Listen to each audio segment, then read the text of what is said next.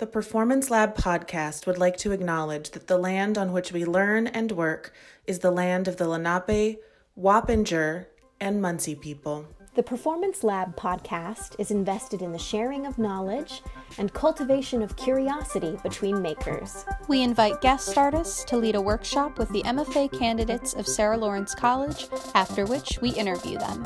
We ask questions tailored to their individual practice, delving deeper into the how and the why of creation.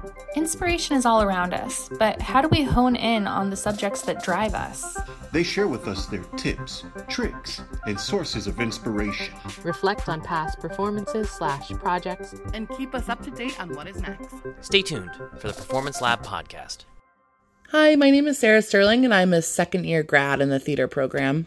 And my name is Andrew Delvecchio, and I'm a first-year grad in the theater program at Sarah Lawrence College. Today we are joined by Jibbs Cameron. Jibbs Cameron is a multifaceted performer, video, and recording artist. Perhaps best known for performing as her alter ego, Dynasty Handbag, Jibbs has performed at such venues and festivals as the Hammer Museum, the New Museum of Contemporary Art, the Board Museum, BAM in New York, The Kitchen, Red Cat in Los Angeles, Mocha LA, PS1, South by Southwest, and more. She has also worked as a professor of theater, performance, and comedy at NYU Tisch and California Institute of the Arts, as well as teaching and leading workshops with a myriad of different groups. As her alter ego, Dynasty Handbag, Jibbs hosts a monthly experimental comedy performance event called Weirdo Night in Los Angeles. A movie version of Weirdo Night has been selected for the 2021 Sundance Film Festival. Hi, Jibbs. How are you today? Hi, I'm doing all right. Andrew, how are you? I'm doing okay. It is wonderful to have you here. It was a wonderful seminar we just had. I'd love to start off the interview by asking about the seminar you just had with us and maybe some of the things you talked about with us in it. Well, I sort of talked about my personal history of, becoming the world famous lesbian performance artist that I am today, and sort of my journey from feral hippie child to feral 46-year-old, and and how those things are sort of like, they're really like not separate, like my life as an artist is just, that's what it is. It's intertwined, and just talked about moving to New York and learning how to make narrative work, and my subsequent move to Los Angeles, where I live now, and starting a live performance monthly event called Weirdo Night, which is wildly popular, swept the nation, and nation I mean the tiny neighborhood of Frogtown in Los Angeles. And it's been on hold since for COVID, obviously, which has been odd, but that's about what I went through. And just talking a lot about like liveness and what it means to create an energy and a sort of exchange with the audience, and how to do that gracefully and generously. And that was a real process for me to learn how to do that. Yeah. Awesome. Will you go into more detail in this podcast about the energy dialogue between performer and audience? Yeah, I think one thing I like to think about a lot is, there's the language around it now is a lot of talking about space and creating space and sharing space and holding space. And I guess prior to that language being part of our daily vernacular, sort of was thinking about theater a lot as a place for utopias or dystopias or whatever topias, that because of the framework of theater, it would be a quote unquote safe place to explore other worlds and other constructions of yourself and others that wouldn't necessarily fly if you're trying to experiment with that, like say at Vaughn's or whatever, the grocery store. And because it's in this sort of framework of theater, we all come in with an agreement, sort of like, okay, I see this is on stage and I'm here and my job is this. And there's sort of like a understanding of what that space kind of like exchange is about. So that's like where you start. So you're like, okay, well, with that, what can I do? I can do anything I want. I can create any spatial idea that I want. and I'm not of the ilk of like anything goes in theater. I think you still need to have some boundaries around certain content and stuff. Like some people disagree with that, but I don't, I sort of go with the like, I don't want to perpetuate anything negative or shitty or violent. I just want to, speak to my own experience and try to put things into light in a different way and hopefully bring some pathos and humor along with it. And so within that structure, you come in with an agreement, but then you're like at the helm of creating your portal, your black hole into the fifth dimension or whatever. And so that's the responsibility, I think, that the theater creator has. And then from there, then there's this balance of like, okay, the audience is in, and now I got to lead them somewhere, but I also have to be aware of their reaction and their energy so that they don't feel shut out in certain moments, or if they're a quieter audience, or if they're, like energetically really tuning in to what do these people need? Like, what are they tapping into? Oh, these jokes aren't really landing. Well, that's fine. Like maybe they're just listening, maybe they're asleep, and that's fine too. But it's sort of like a balance of like, having someone over for a dinner party. It's like you invite them in, you're like, okay, this is what I got tonight, but you can't totally make the experience fun. Like that's not really up to you. You're just like there to provide the context and maybe like the path. And then together you make either the like, it turns wild and then it's a key party and then it's an orgy, or it's like kind of awkward and someone says something weird and you're like, that was sort of weird, but the chicken balls were good, or whatever you leave with. But it's, you're just trying to like make a container, and hope that everyone will join in on your container and go along with it. And the more, it's just tricky. It's a lot of balance of like being in charge and then also being vulnerable, being able to listen and then, stay the course. You had mentioned humor. I would love to ask, there is so much humor in your work. Yep. What do you feel? It's funny. What do you think the power is to the humor in your work? How important do you think it is to have the humor present? Well, I don't know any other way of being. I come from a funny family.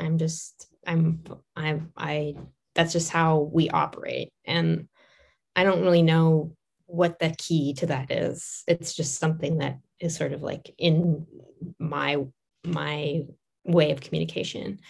But I do think that it's kind of it's not necessarily a secret weapon, but it definitely is a huge advantage for someone who is an artist, because I could have easily been a comedian and just been a weird comedian, or I can be a funny performance artist, which is gold, because then when you go to art spaces and you end up cracking everyone up, it's like, there's this place where they go, okay, it's art. So, there's something to think about. Maybe I can understand something on a different level. It's not going to be, maybe it'll be nuanced or something, or it gives a little bit of a leeway for abstraction and weirdness.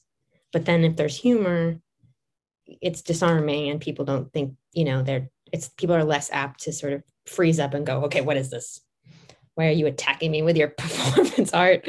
And like, if you don't understand it, it's intimidating, or, there's a word like accessible. And I just think that means like really not trying to go below or above anyone, just being sort of like right-sized and letting there be flaws and and looseness. But yeah, the humor stuff is just, it's sort of, it's just the way that I'm able to like glue everything together as well.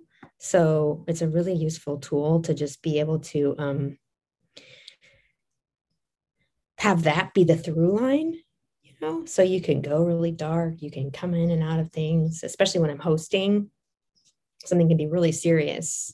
And then my job is to figure out how to make light of it without being harmful, or like being respectful of someone's boundaries, or, like you can tease people and if there's a lot of tension in the room, ease the tension without making it anyone else the butt of a joke necessarily, unless it's me. And I think it's a really good way to like sort of keep energy flowing too. And humor is like release. I think it's really like a spiritual thing, actually, not to sound too Los Angeles, but so like you're paying attention, you have this explosion of like laughter and feeling. And it's like a real indication that you're present, and being present is like the transcendence. Everyone's always like in the moment, be in the moment. Like that's, be here now, like one breath at a time. Like that's somehow like a nirvana state. And I think that's why humor is so important. Laughing and stuff is so important. I mean, whatever, to sound too cliche, but it really is like, if you miss a joke, you miss that moment of aliveness, where like a connection happens in your brain and you're like, poof. And then you rewind the thing. You're like, I missed the joke. What happened? Because you want to hear something incongruous. You want to hear something shake your mind just a tiny bit, because that's really exciting. It feels good. Feels like you're being alive. Awesome. You're being alive. I'm being alive right now. I'm very good at it. I'm going to ask, so you brought up that your family's funny, and in our workshop, you talked about how you went to camp, and that informed a lot of who you are now in your art, and about your childhood and being raised by, like, just, you talked about your parents, and I would love to know more about your thoughts on the inner child and how it will come back to your work more and more again. Well, I'm kind of doing a lot of work around that stuff right now, in like therapy and stuff. Yeah, I think it just, what it is for me is pretty simple. Just the things that give us joy, are the things that we need to sort of try to cultivate, and not the things that make us stressed out. I mean, it's pretty basic, but a lot of times those things are just, they're not encouraged, or they're not celebrated, or they're even, beaten out of us, or, prejudiced out of us, or say we're a little queer, or we're a little, like for me, I was like just a different kind of kid than a lot of the kids that were around me. And unless I was at camp, then I was just pretty much one of the freaks. But, I just was the way I was. And there were some things that my parents were really good about, just leaving me alone and letting me do whatever. But they also didn't really say, wow, you're really good at this. Maybe you should try to have a discipline, or maybe we can help guide you to like, cultivate this or something. And then there was also like some other there was like some scary stuff that was going on too. And I, when you grow up that way, being vulnerable is like, when it's not safe to be vulnerable, you just sort of squash all of that, because you kind of need to survive more than anything else. So I think adulthood is a lot of like unlearning the survival skills that don't really serve you anymore, and getting back to like, what do I like to do? And is it okay for me to have joy? And, can I integrate it, into my work and my life? And it's just really not, and if you can't, like, you got to figure out a way to do it, because it's just not fucking worth it to stay alive and not be free of all that stuff. Like, it's just not. And then you end up just an asshole, or you get married to some shitbag, or you have kids you don't want them, or you don't, it's just so many things. It's like such a sickness, I think. And I think that's a lot of what heteronormativity is. Not that, you can be heterosexual and you can definitely live differently than what heteronormativity is, but what we're dictated is just sort of this really oppressive thing. And then there's these classic acting outs against them, and these dialogues about men and women, and what men are like and what women are like, and babies. And it's just so boring, and so a structure that's just like really outdated. And there's so many pitfalls and so many traps. of like what we should do and how we should be and who we should love and what kind of community we should have. And when there's no like when you have to make your own path, it's pretty scary to do that. But I don't know. The alternative is somehow I got lucky and I don't have children. I can't fucking imagine right now. Can you just even imagine that? I mean, it's great. I love the babies and I have babies in my life and everything, but it's just, it's never been my desire. And for some reason, I never fell into that trap. I don't know why I'm talking about this, but totally fine. Love to hear about it. I would love to hear a little bit. You mentioned a buzzword in the grad lab a few times that caught my ear. You mentioned punk a lot, and you mentioned playing in bands. And I would love to hear how maybe being part of that scene or being a musician. I know we watched you playing kind of the character as the front woman of a band. How that scene has affected your aesthetic and your creation and how you create it. Well, thank you, Andrew. Very good question.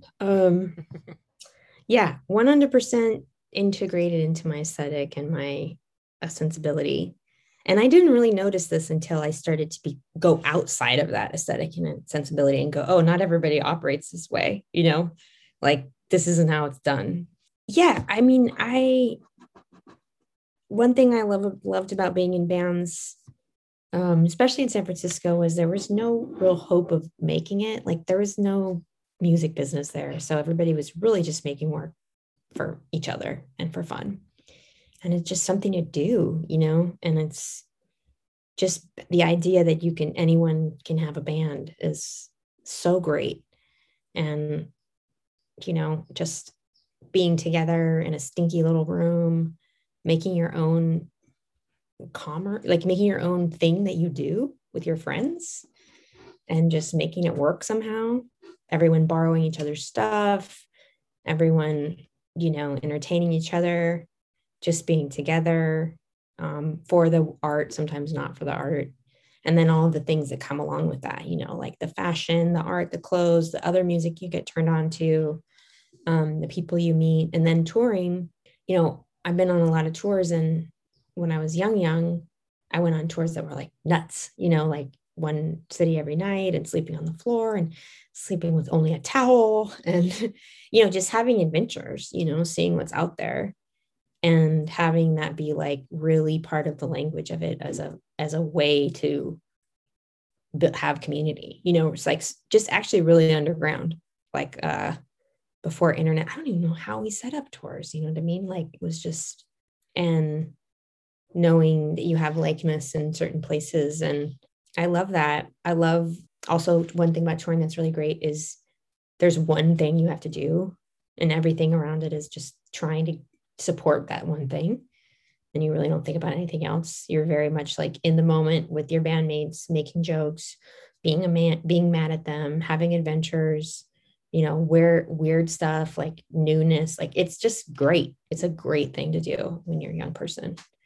I don't really know what it's like now to do that, but I'm sure it's still amazing. I mean, touring in America kind of sucks because they don't really take care of you here, but in Europe, it's really nice. A lot of places are publicly funded. So, you're getting more money, you're getting more support and stuff. You get much more snacks if you're in Germany. You show up and they're like, here's your spread.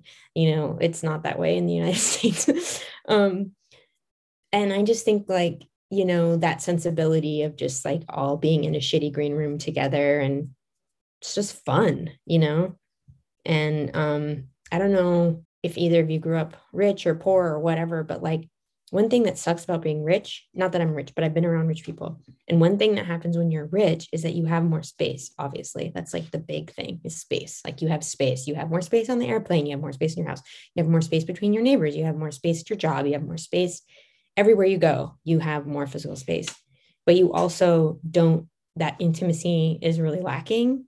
How like if you're in a big family and you're like kind of all on top of each other a little bit, and it's just part of like learning how to be around other people and learning how to share and learning how to not be a diva asshole.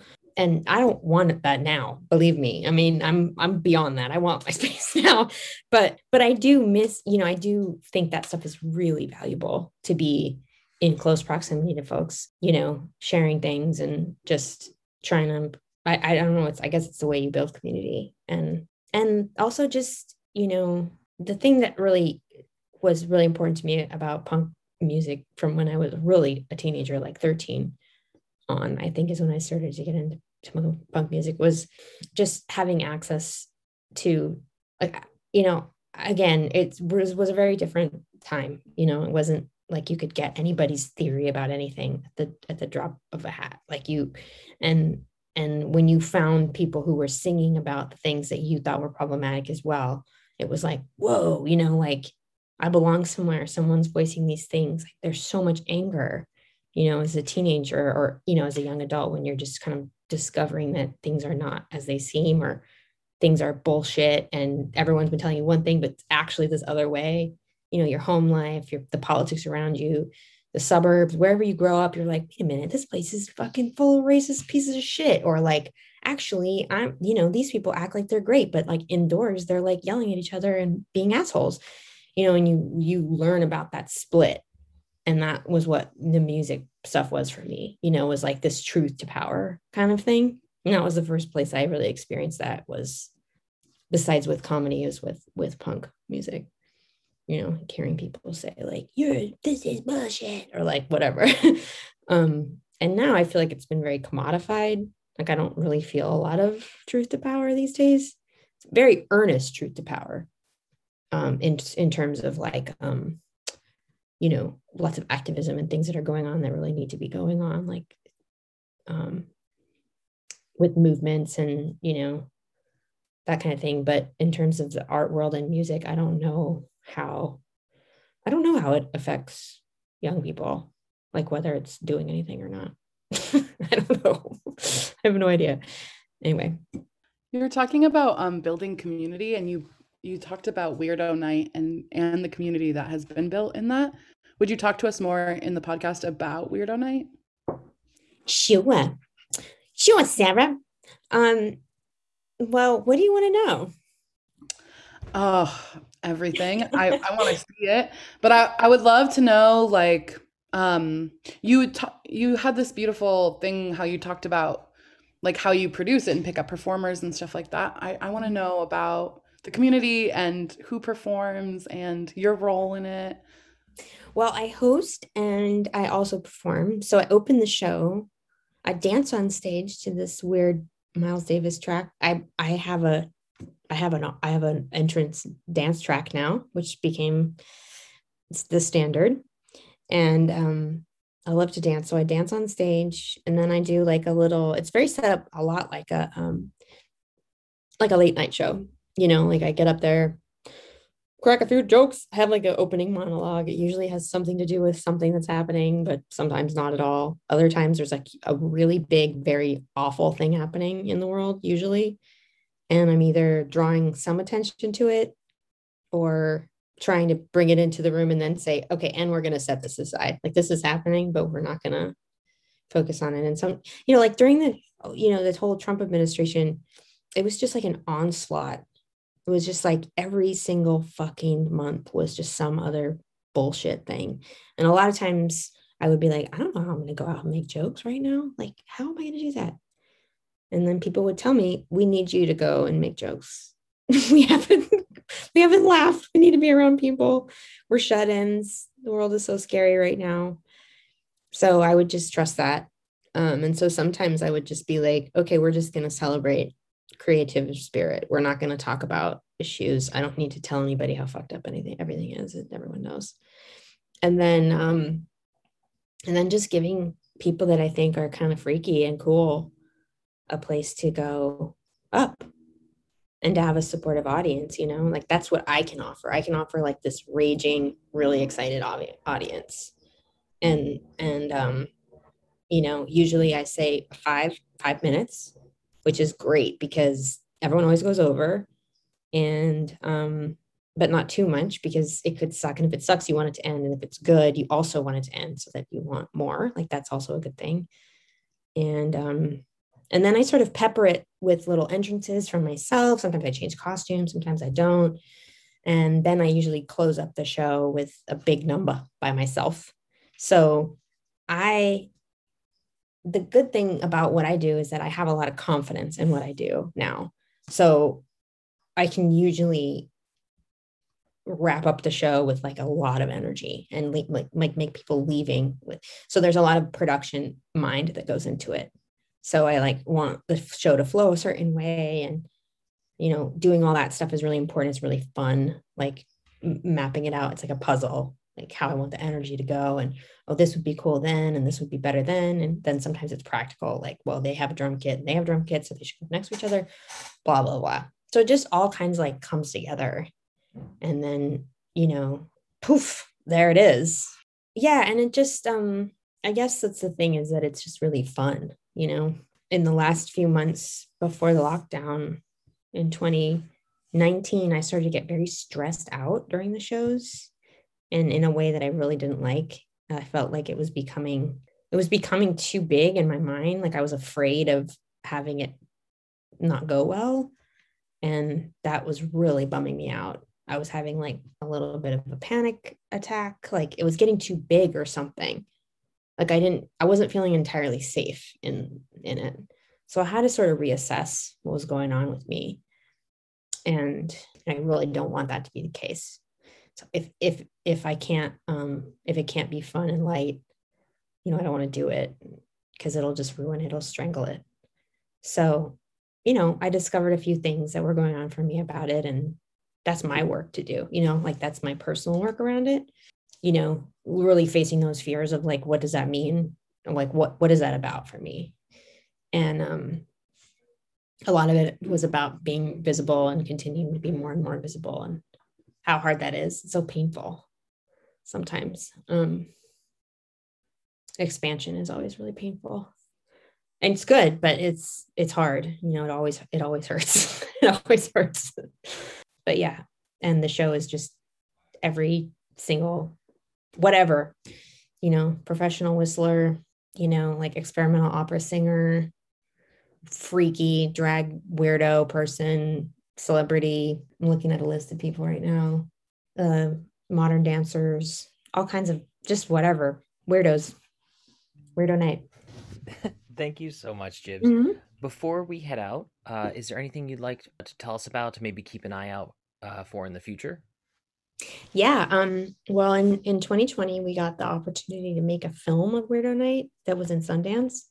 And it's still sort of making a festival rounds. We don't have anything locked in right now, but just go to my website, www.dynastyhandbag.com, and sign up for my mailing list. You can also support my Patreon. I have some really great gifts for you, like most notably archival footage and weird stuff, and my stuff from my drawing. I draw a lot, and they're so perverted and disgusting, and you need them in your life. So join my Patreon, join my mailing list, and get all the updates and the goodies.